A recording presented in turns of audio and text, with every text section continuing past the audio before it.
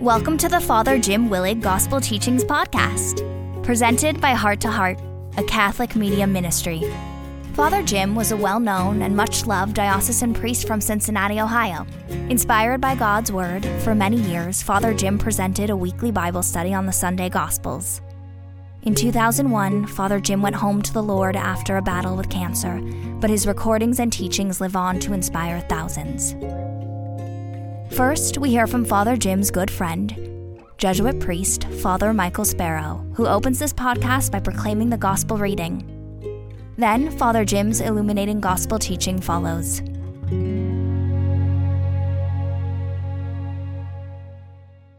A reading from the Holy Gospel according to John.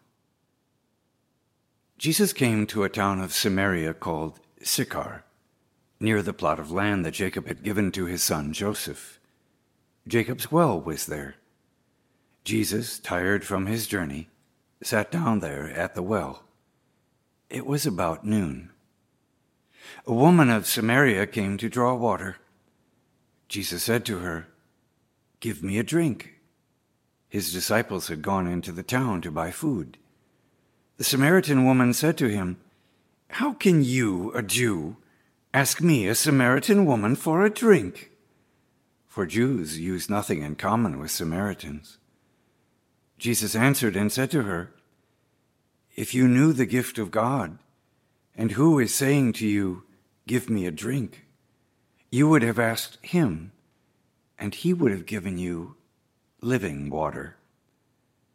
The woman said to him, "Sir, you do not even have a bucket, and the cistern is deep. Where then can you get this living water? Are you greater than our father Jacob, who gave us this cistern and drank from it himself, with his children and his flocks?" Jesus answered and said to her, "Everyone who drinks this water will be thirsty again. But whoever drinks the water I shall give will never thirst. The water I shall give will become in him a spring of water, welling up to eternal life." The woman said to him, "Sir, give me this water so that I may not be thirsty, or have to keep coming here to draw water. I can see that you are a prophet. Our ancestors worshipped on this mountain, but you people say that the place to worship is in Jerusalem." Jesus said to her, "Believe me, woman, the hour is coming when you will worship the Father neither on this mountain nor in Jerusalem. You people worship what you do not understand. We worship what we understand, because salvation is from the Jews. But the hour is coming and is now here when true worshipers will worship the Father in spirit and truth. And indeed, the Father seeks such people to worship him. God is spirit, and those who worship him must worship in spirit and truth." The woman said to him, "I know that the Messiah is coming, the one called the Christ. When he comes, he will tell us everything." Jesus said to her, "I am he, the one who is speaking with you." Many of the Samaritans of that town began to believe in him. When the Samaritans came to him, they invited him to stay with them, and he stayed there 2 days. Many more began to believe in him because of his word, and they said to the woman, "We no longer believe because of your word, for we have heard for ourselves, and we know that this is truly the Savior of the world." The Gospel of the Lord.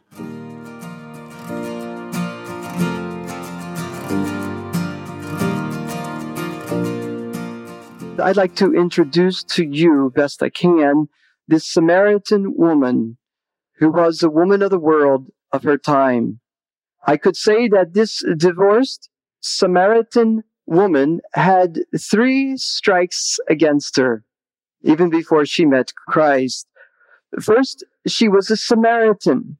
You might know that in the year 722 before the Common Era, the Assyrians conquered northern Israel, and these people there, the Samaritans, intermarried with these pagan Assyrians because they were the enemy and they were pagan.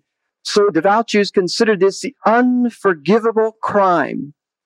Now, appreciate this, that for a strict Orthodox Jewish family back in the time of Christ, for a son or daughter to even marry a Gentile, sometimes they celebrated that child's funeral. They considered them dead to their family from then on. Perhaps you would recall the beautiful Broadway show, Fiddler on the Roof. Remember when the last daughter married a Gentile? The father, Tevye, no longer spoke and considered them dead. That's what their thinking was back then and there. More than that, religiously speaking, Samaritans were considered heretics by the Jews because they did not accept the books of the writings and the prophets in the Bible. And so they were banned from the temple in Jerusalem. Worse than that, if you can imagine this, when it came time to reconstruct the temple, the Jewish people had such a despise feeling toward the Samaritans that they did not even accept their financial donations. You've got to hate somebody pretty bad not to take their money.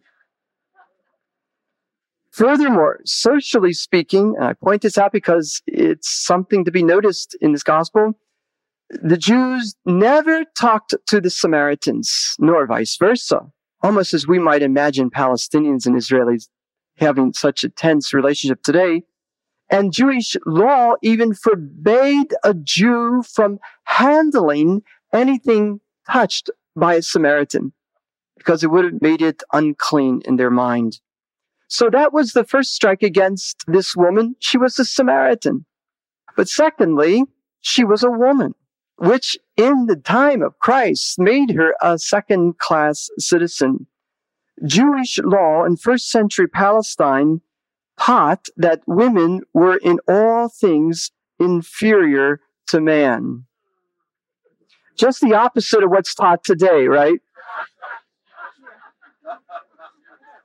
The law of Moses, in fact, prescribed that when a woman married her husband, she became the property of her husband. Can you imagine?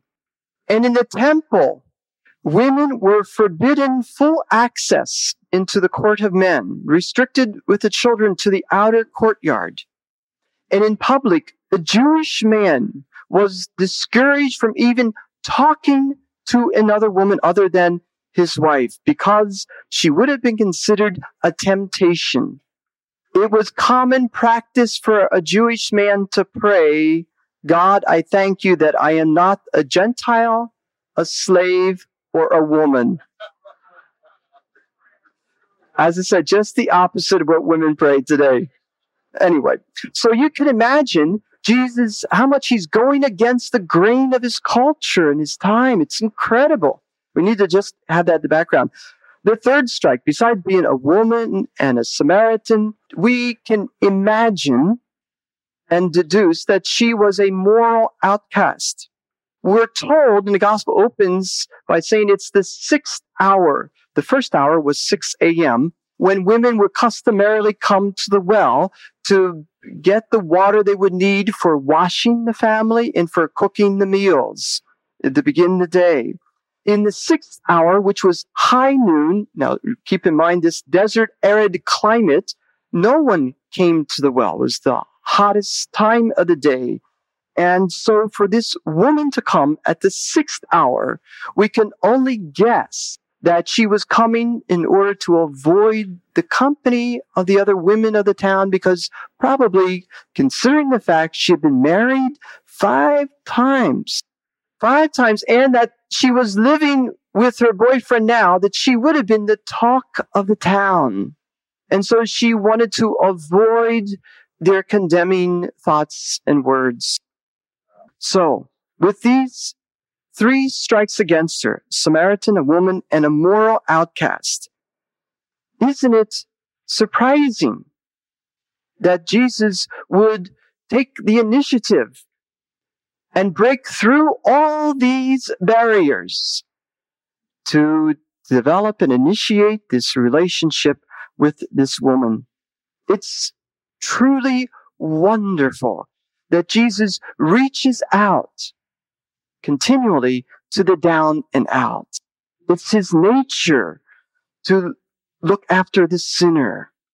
And so he initiates this conversation with this Samaritan woman, asking her, "Give me a drink."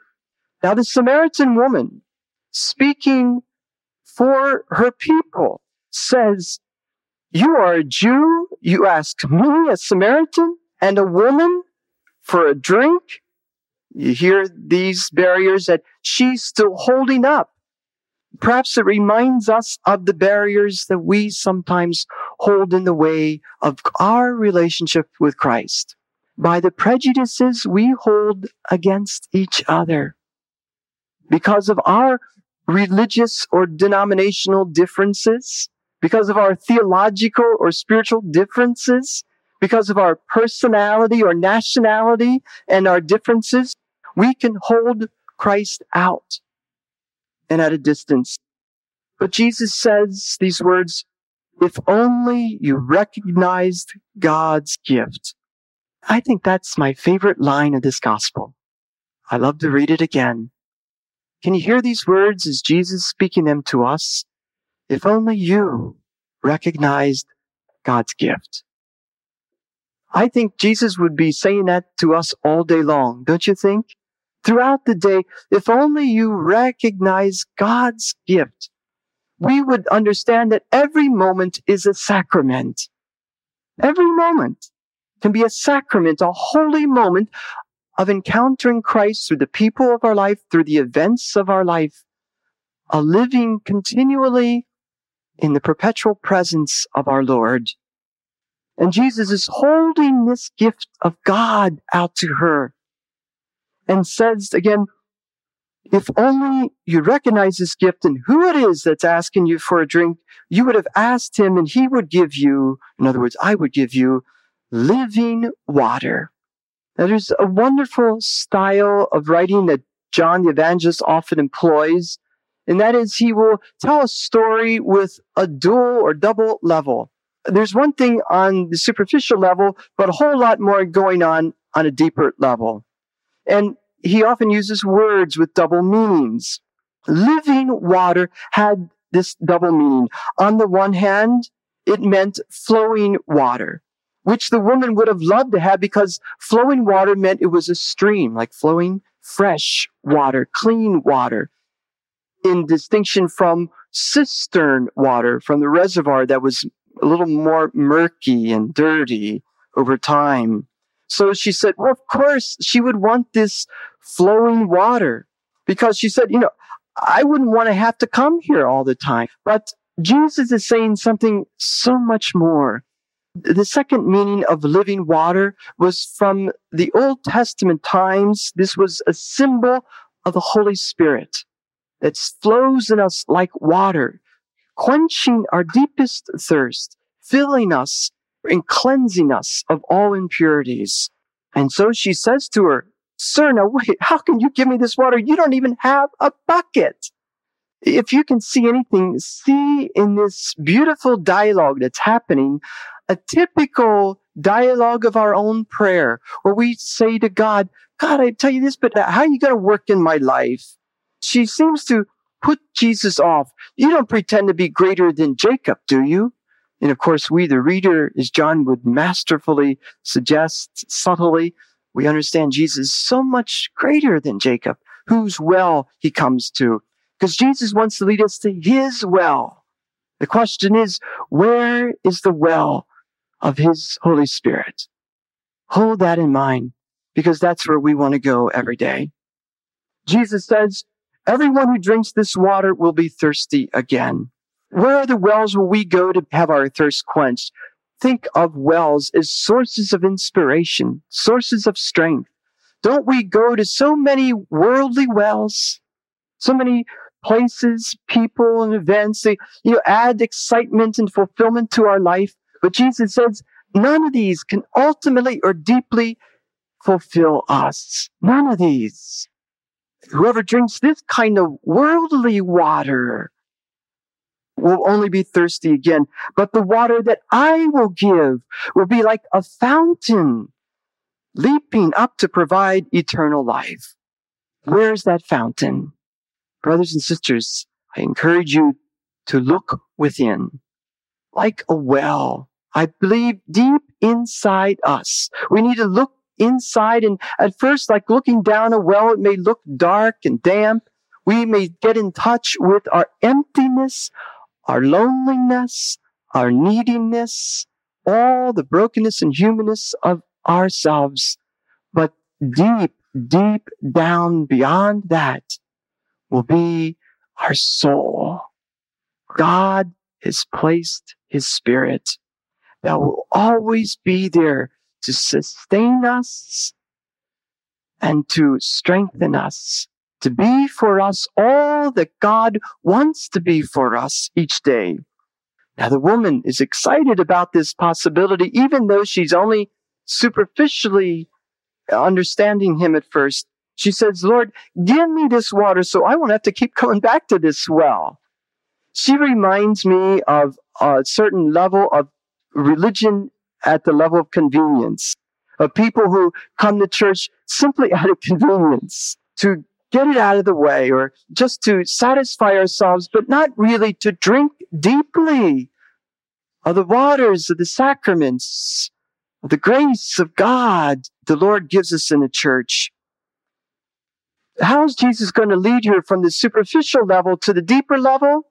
The same way I believe He leads us to that deeper level, by getting us in touch with our brokenness, our emptiness, our neediness. That's how you go down within that inner well.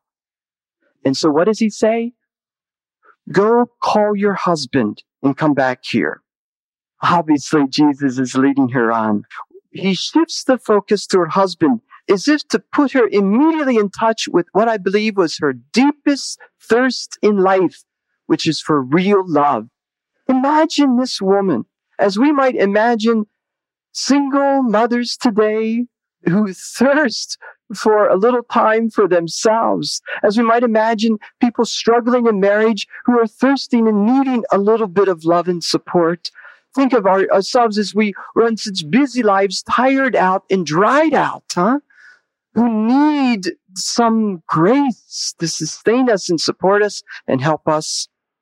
Jesus wants to put us in touch with a deep down level of emptiness, because there at the bottom of it all is His Spirit waiting, wanting to fulfill us. But we must first come in touch with our emptiness, because as Jesus leads this woman to realize, and He does it by revealing it, almost giving her own confession. She says, you are right in saying you have no husband. The fact is you have 5.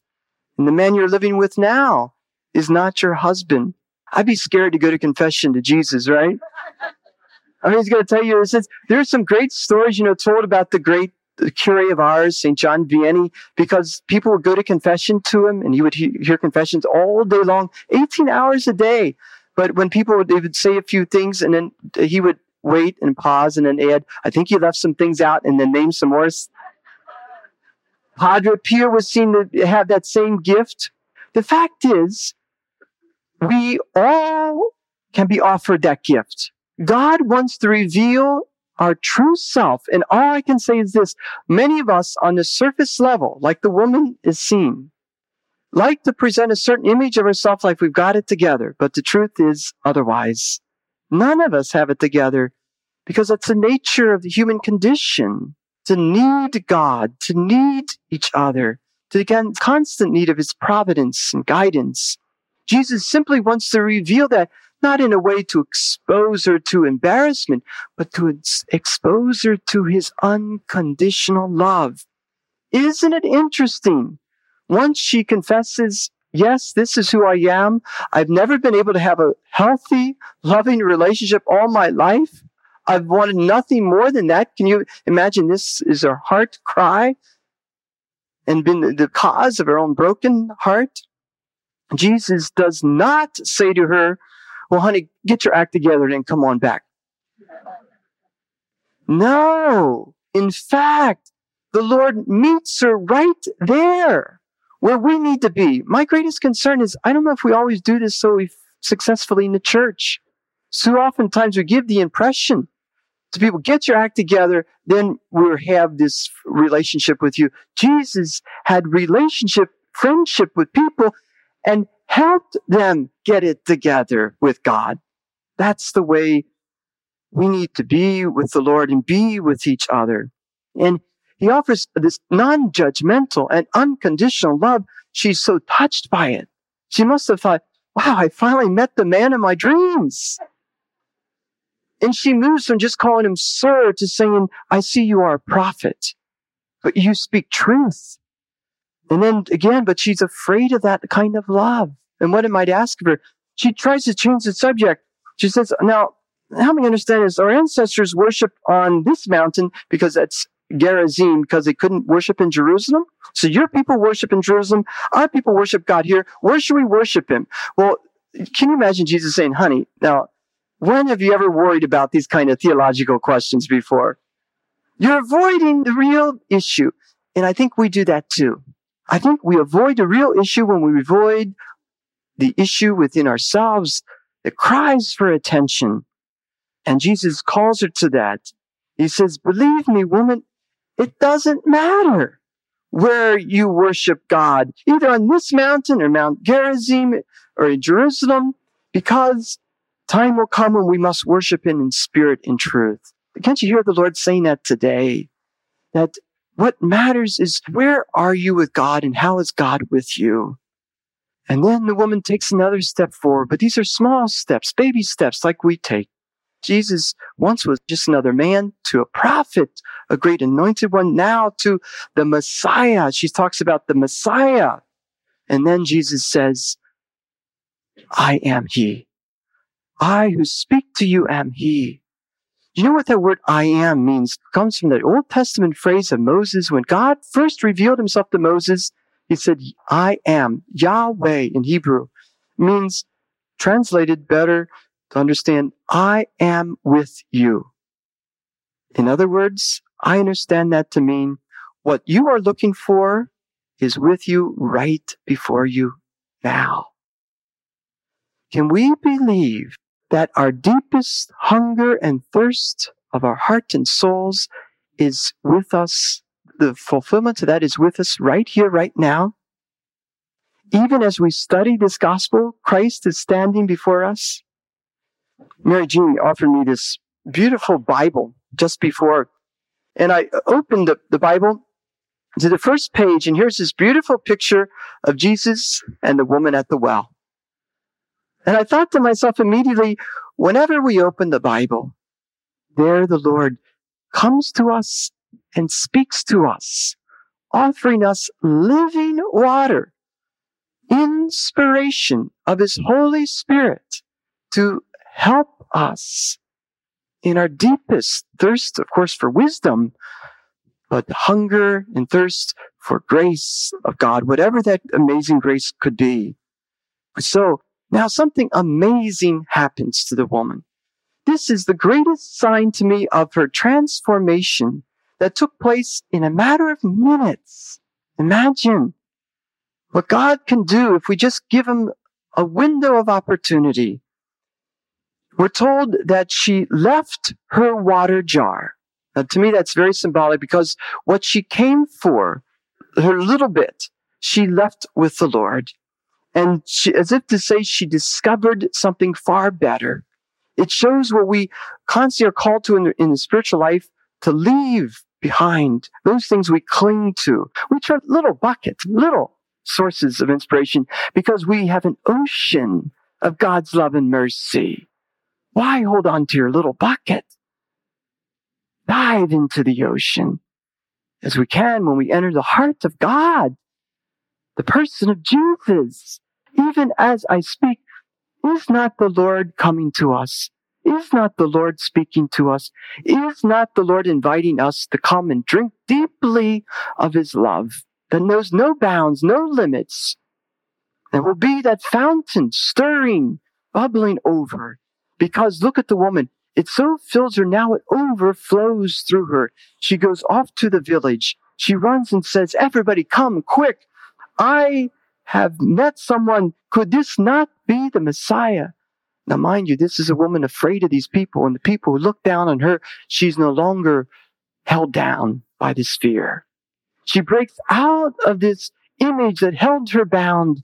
And ironically, as it often happens in the gospel and in our life, God uses those very people the world would call sinners and outcasts actually be the ones to be disciple and apostle for others. She leads them to Jesus. The people we least expect to lead us to the Lord, she's the one who leads the whole town to Jesus. Imagine, she is the greatest evangelist who simply shares her story. This is how Jesus touched me. This is how Jesus spoke to me. This is how Jesus transformed me. And that was enough to have them come and seek him. I believe this is what we must do with our families. We must simply keep sharing humbly but straightforwardly how the Lord has touched us and continues to fulfill us. And let them then seek out the Lord. Come back to church. Amen. Thank you for listening to Father Jim's gospel teaching. We hope you have been inspired and will subscribe to this weekly podcast and share it with your family and friends. The mission of Heart to Heart is to proclaim the good news of God's Son, Jesus, to the entire world. For more inspirational teachings by Father Jim and Father Michael, visit our website, www.htoh.us. May God bless your heart and the hearts of all your loved ones.